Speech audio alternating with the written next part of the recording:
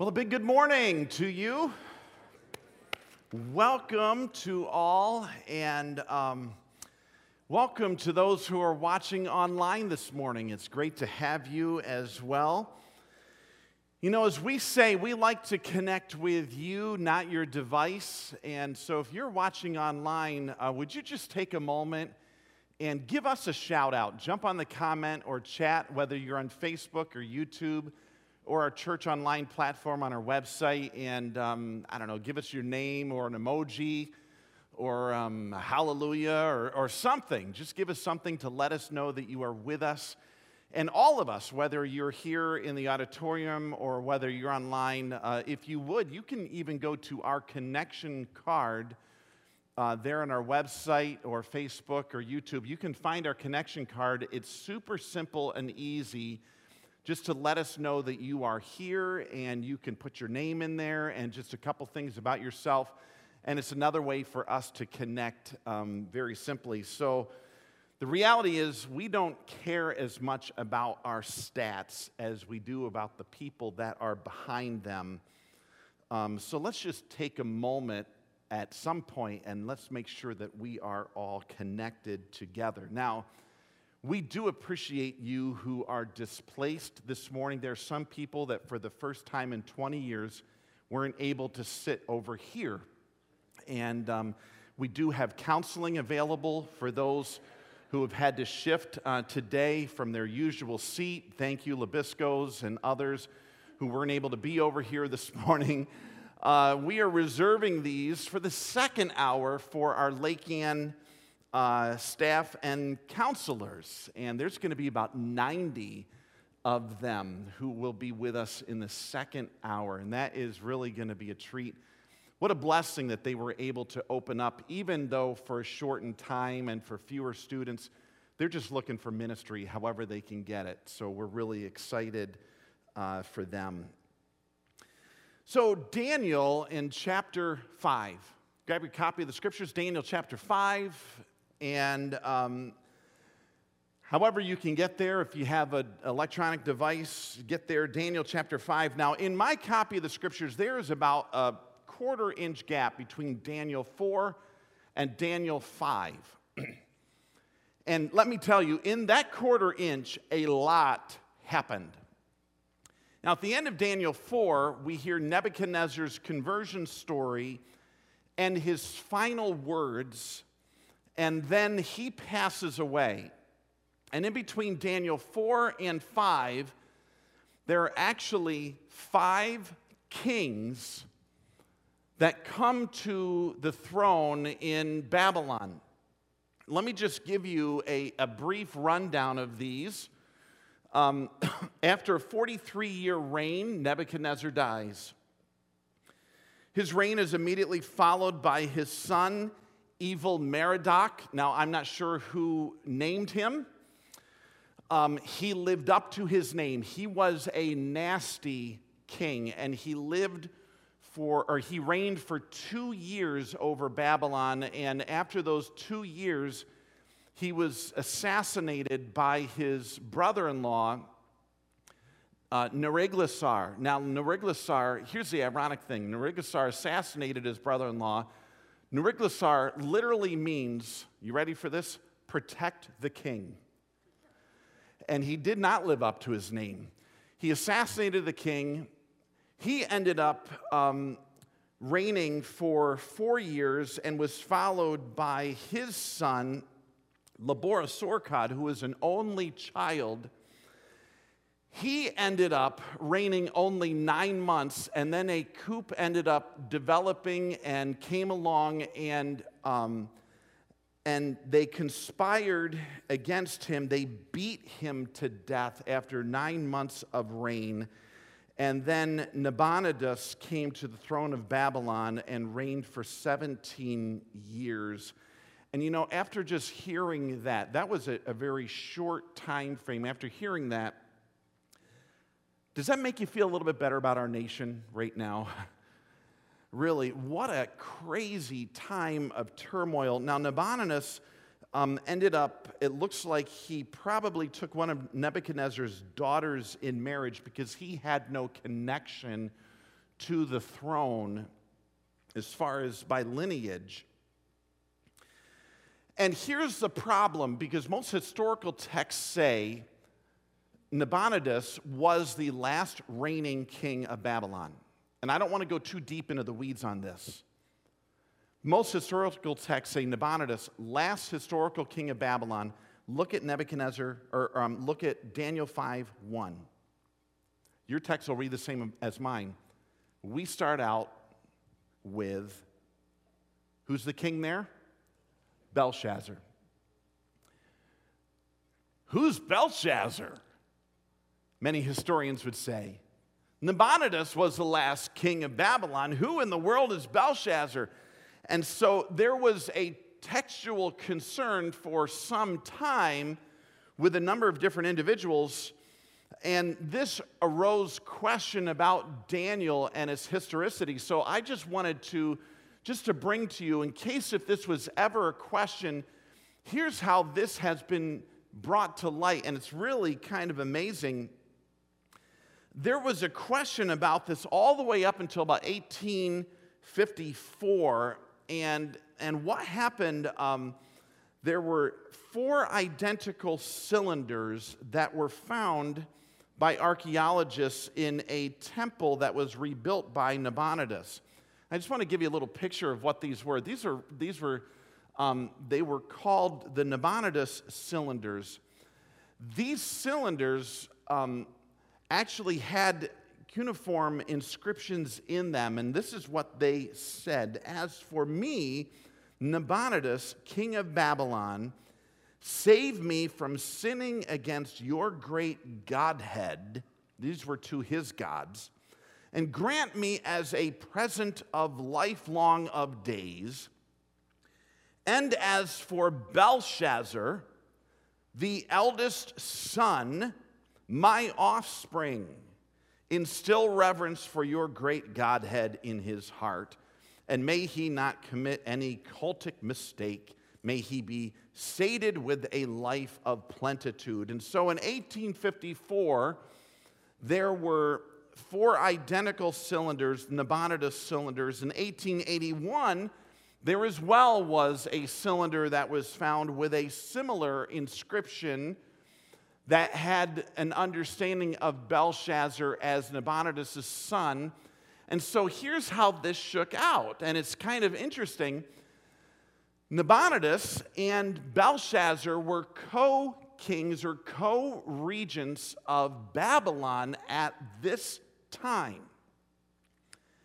And it makes total sense when we come to the text, and I'm going to give you an indication of how we understand this. Because when we come to the text, there was a hand that came down and wrote on the wall, and Belshazzar wanted someone to come and interpret what the writing was. And when Belshazzar said, whoever interprets this for me, I'm going to let them be third highest in all of Babylon. And that makes total sense, because guess who the first 2 highest were? Nabonidus and Belshazzar. So let's get the history out of the way. That's how all of this shook out. That's how this came to be understood. And the references to being the son of Nebuchadnezzar make sense, because this is typically understood in biblical writing as being the descendant or the successor to one, as many times people would say, Abraham, my father, even though they weren't the direct son of Abraham, but they were within the lineage. So enough historical background. Daniel 5, let's jump right into it. Daniel 5, 1-8. Let me read it for you. This is what happened. King Belshazzar gave a great banquet for 1,000 of his nobles and drank wine with them.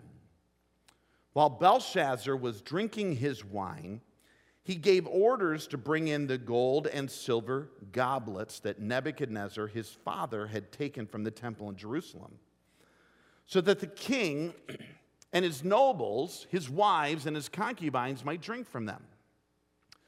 So they brought in the gold goblets that had been taken from the temple of God in Jerusalem, and the king and his nobles, his wives, his concubines, drank from them. As they drank the wine, they praised the gods of gold and silver, of bronze, iron, wood, and stone. Let your mind's imagination just picture what happens from here down. Verse 5. Suddenly, the fingers of a human hand appeared and wrote on the plaster of the wall near the lampstand in the royal palace. The king watched the hand as it wrote. His face turned pale, and he was so frightened that his legs became weak and his knees were knocking. Can you just imagine that? And the king summoned the enchanters, astrologers, diviners. Does this sound familiar? And he said to these wise men of Babylon, whoever reads this writing and tells me what it means will be clothed in purple and have a gold chain placed around his neck, and he will be made the third highest ruler in the kingdom.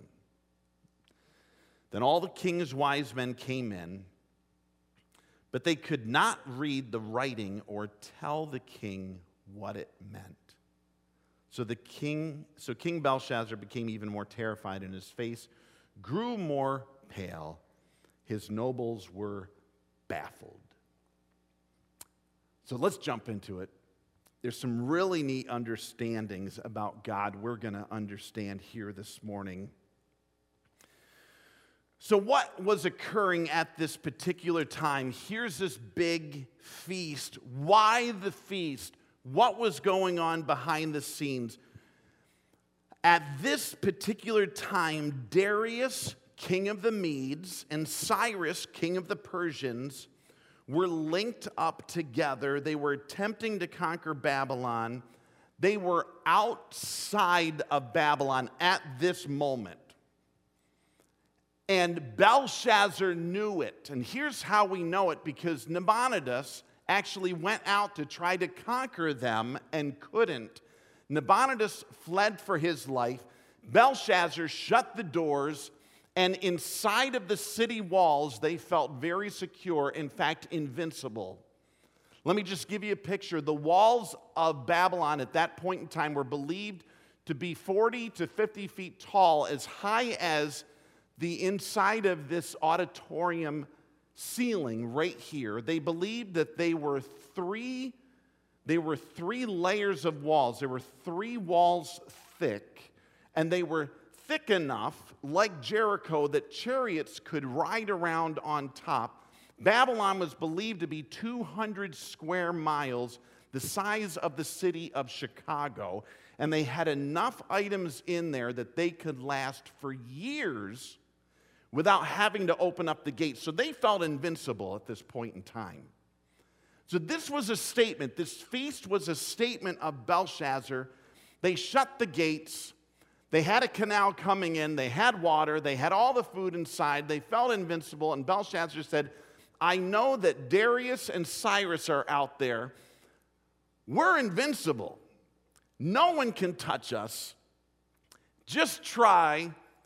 But while they're out there, let's have a feast. Let's drink it up and hoop it up. I think we're just fine. And while they were doing that, God decided, I'm going to reach in and communicate with Belshazzar. So let's talk about this for a couple moments. I'm not sure how familiar you are with this passage. Probably some have heard this before. The fingers come in, they write on the wall. The wise men can't understand it. Finally, they bring in Daniel. Daniel interprets it, and we're going to get to what this is, but I want to tell you what it tells us about God. And here's what it tells us. And it's going to tell us this in 3 specific ways. There's this primary action that happens at the very end of the passage, and it tells us something about God from 3 different scriptures. And here's what it is. Like it or not, God always keeps his word. Like it or not, God always keeps his word. Jump down to verse 22. Here's how this passage shakes out. Verse 22, Daniel mentions to Belshazzar, you have not humbled yourself. Verse 23, you set yourself up against the Lord of heaven. You brought in the goblets from his temple. Verse 24, therefore you set the hand that wrote the inscription. And here's the inscription, verse 25, Mene, Mene, Tekel, Parsin. And here's what they mean. Meaning God has numbered the days of your reign and brought it to an end. You're done. Tekel, you have been weighed on the scales and found wanting. Perez, your kingdom is divided and given to the Medes and the Persian. Then at Belshazzar's command, Daniel was clothed in purple. A gold chain was placed around his neck. He was proclaimed the third highest ruler in the kingdom. And that very night, and here's the big deal, that very night, Belshazzar, king of the Babylonians, was slain. And Darius the Mede took over the kingdom at the age of 62. Let's wade into this. There's three things I've got to get through here this morning that we need to understand about God. Like it or not, God always keeps his word. So here's the first one, to Belshazzar. To the proud. To Belshazzar, to the proud. For Babylon and Belshazzar, they were undefeated. Their unscalable triple walls were a wonder. No one could rival them. They stored up supplies that looked like no one could touch them. They had the gold goblets from the temple of God in Jerusalem. They would drink from them. Belshazzar and Babylon were proud. They felt invincible. Whenever I hear this, I always think about one of my favorite stories from the Civil War. Listen to this one. During the Battle of Wilderness in the Civil War, Union General John Sedgwick was inspecting his troops. And at one point, he came to a parapet, and he looked over the parapet in the direction of the enemy. And his officers around him said, that is not wise. You should duck down while passing the parapet. Nonsense, snapped the general. Those people couldn't hit an elephant from this far up. And that was the end of him.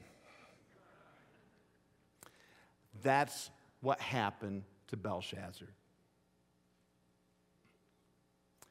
God's hand came down and wrote on the wall, Mene, Mene, Tekel, Parsin, your time is up. I'm done.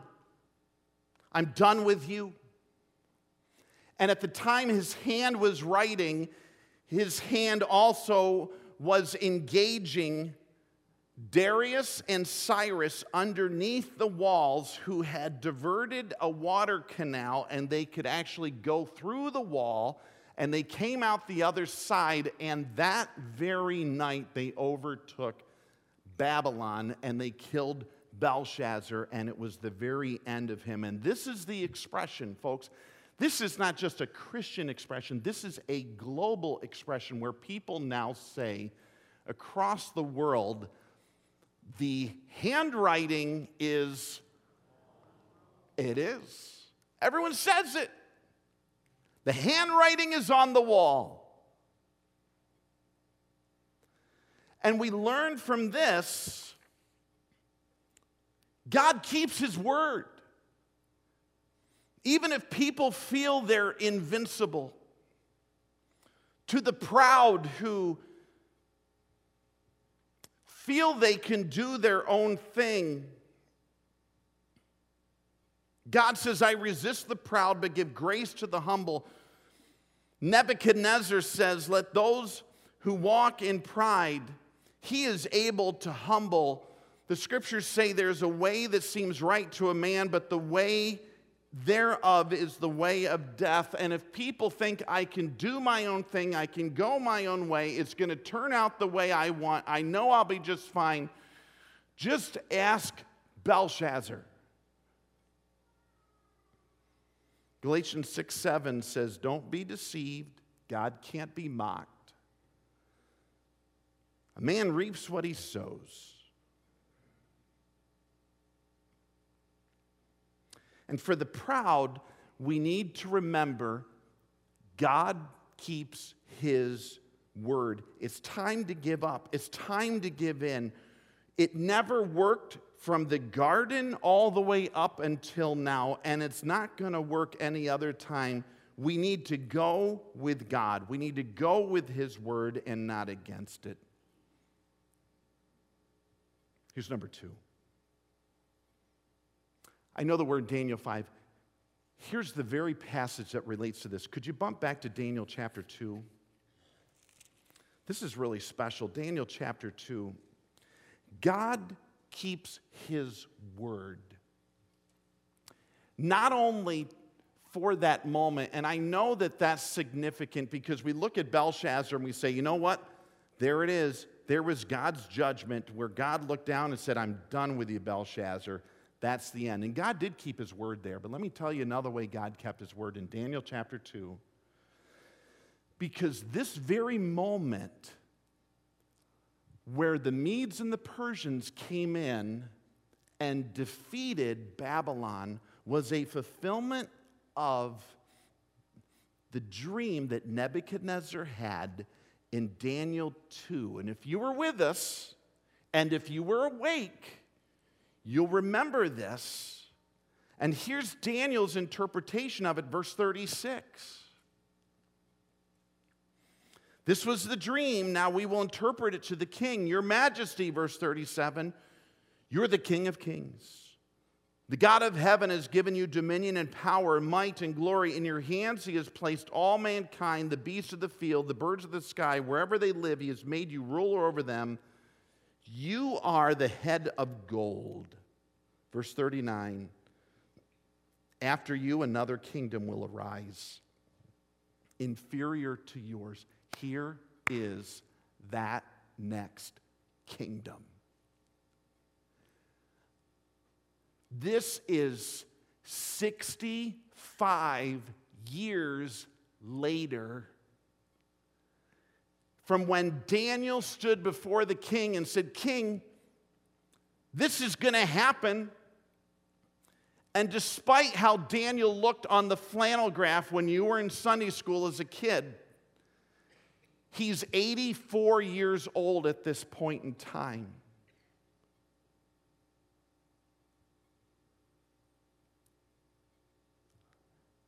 And he's evidence that God keeps his word to Daniel, to those who are waiting. Nebuchadnezzar was dead now 23 years. Daniel was 84. He interpreted this almost 65, 70 years beforehand, and this is the fulfillment of that dream. And I know that Daniel seems to be a happening book, miracles in every chapter, but do you realize there could be decades between each miracle? He could have gone 20 or 30 years of silence where he just faithfully trusted and obeyed and believed God between each event of his life. And he was in that waiting time the whole way through. And to those who say it's been a long road, to those who are in the waiting, that's Daniel. That is Daniel. To those who wonder, does it really pay to stay obedient? Does it really pay to stay faithful to God? Well, let me give you the perspective of Daniel. That here, after all of these years, it sounds just like what Paul said in Galatians 6:9, let us not become weary in doing good, For at the proper time we will reap a harvest if we do not give up. He saw that God does keep his word. Even if we wonder, has he forgotten? Does he still know I'm here? Does he still know this is going on? God keeps his word. Reminds me of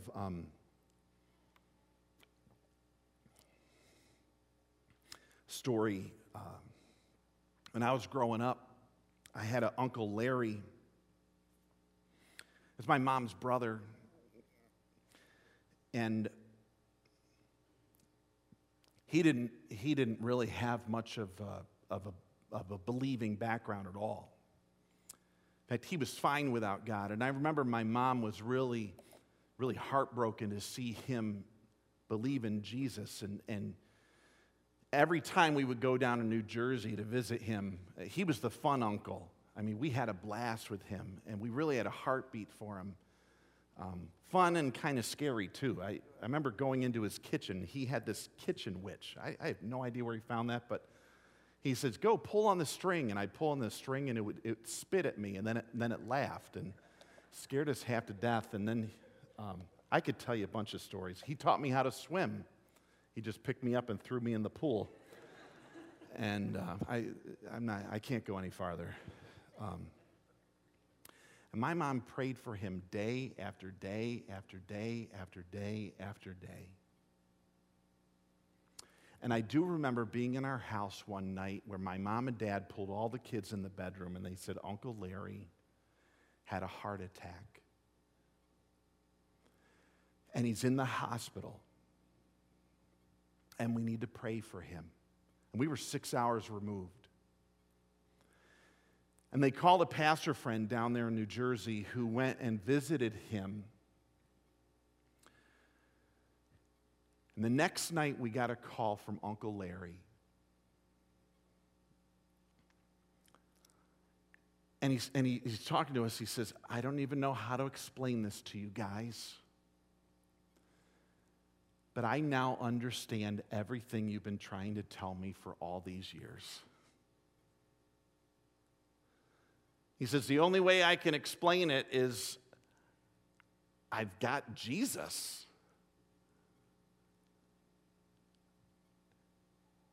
And 3 weeks later, he died. It was about a 20-year turnaround of my mom praying for him.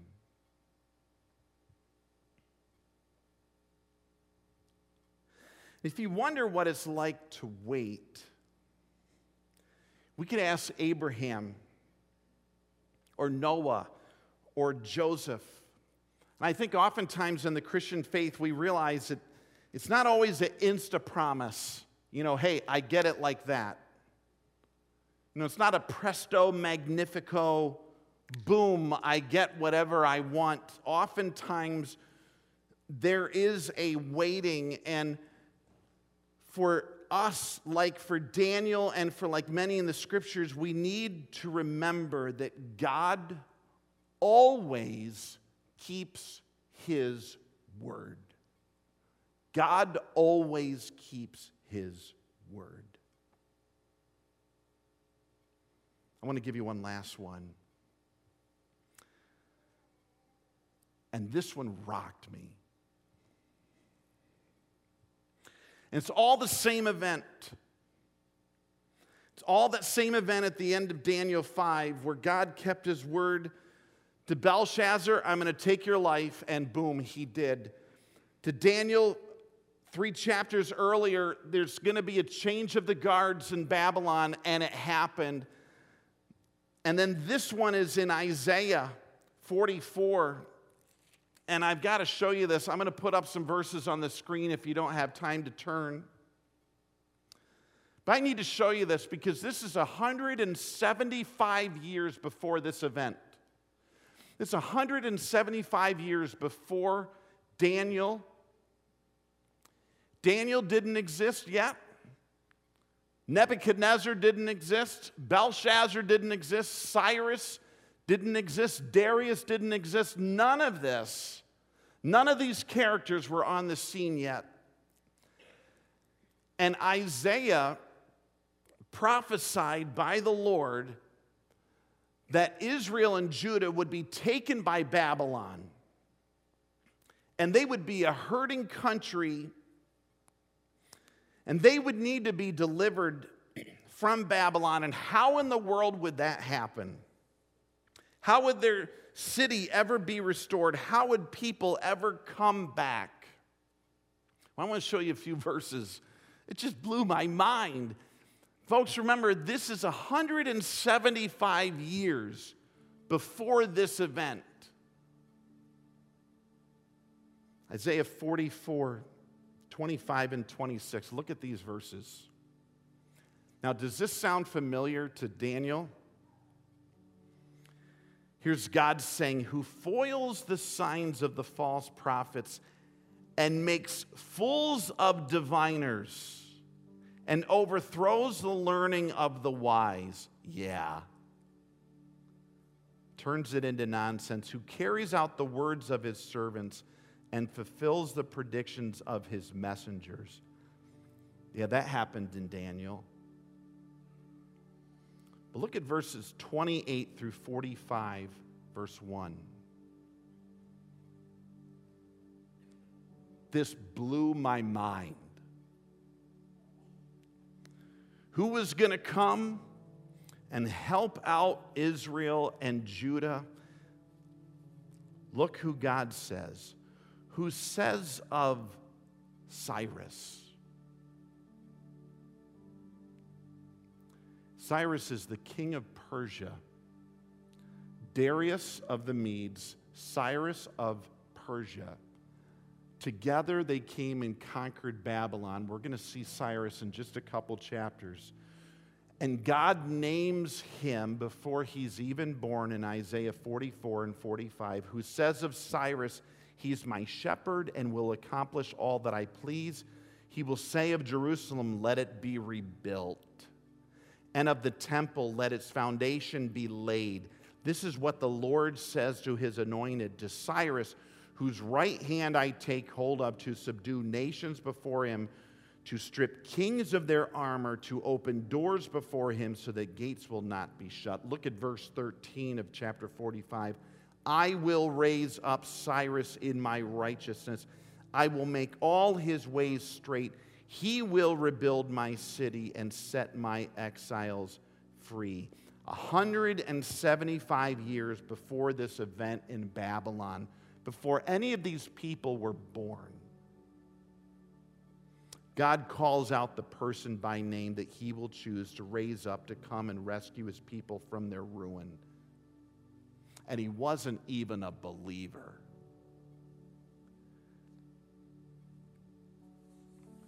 And so we see God keeps his word, and here it's to Jerusalem in this one event. In Daniel 5, in this one event, he kept his word to Jerusalem, to those needing rescue. I'm sending someone, and I already named him back in Isaiah 44 and 45, and here he comes.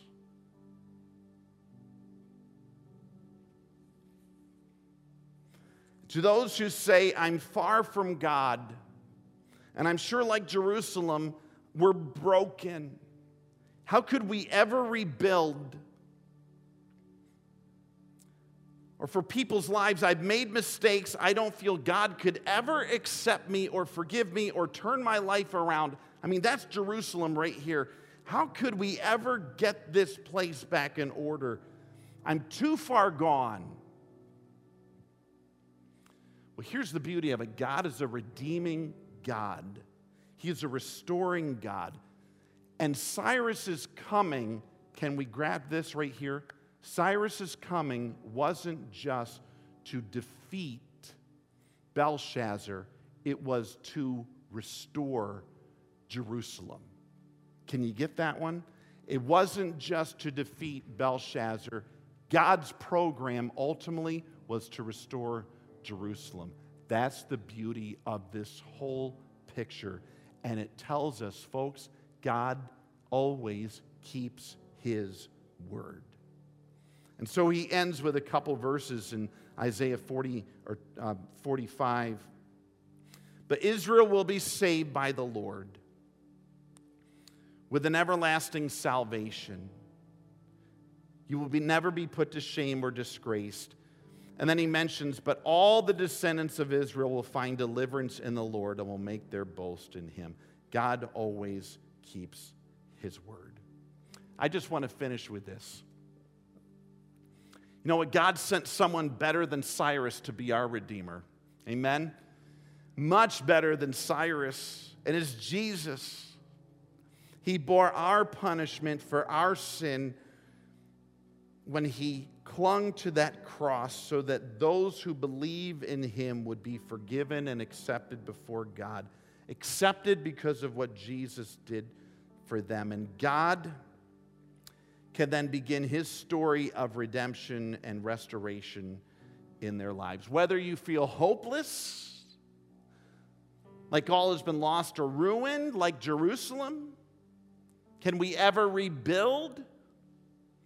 Will people ever come back? Could this ever be redeemed? I've been picked apart. I'm the laughingstock of those around us. Has God been hiding himself from me? But because of Jesus Christ, he can fully forgive and rescue us because God always keeps his word. Would you stand with me? I want you to think about three things. Number one,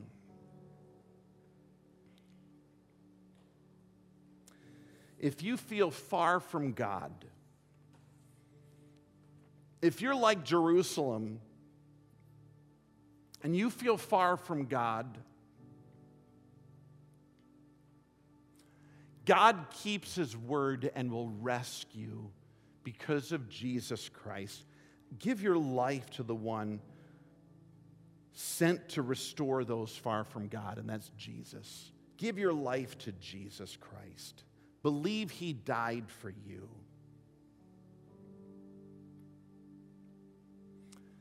If you've been waiting and you're growing impatient,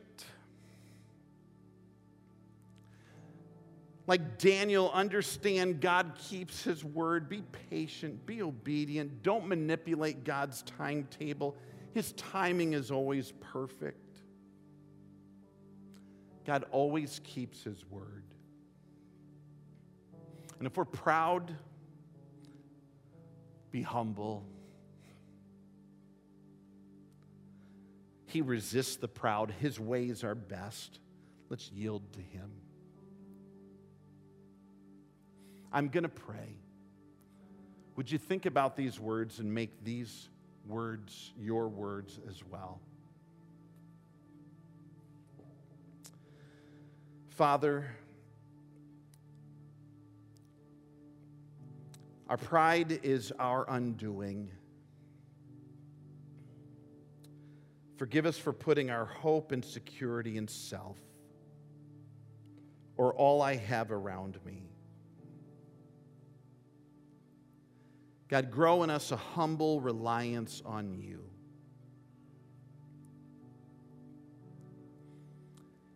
May we yield to your grand timetable for what is best and not control or manipulate for our desired ends.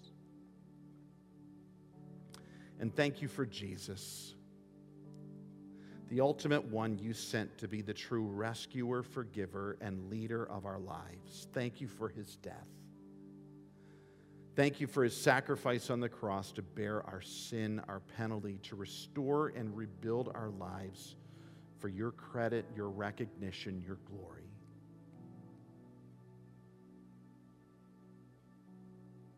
Thank you that you always keep your word and that it never fails. And we pray this in the name of Jesus Christ. Amen. Two things to remember as you leave today, and that is, would you help us by grabbing your communion cup and taking it out with you? There's some garbage cans in the foyer, and that'll help our cleanup crew as you go. And then we still are helping with our our Helping Hand offering. And there's a box that's in the center. There's a smaller box, not our regular giving boxes, but there's a smaller box just for Helping Hand that helps those in special need in our church and community that we're doing. Those are the two things to remember. And then the third thing to remember is that we love you. I hope you have a great weekend. God bless you. See you later.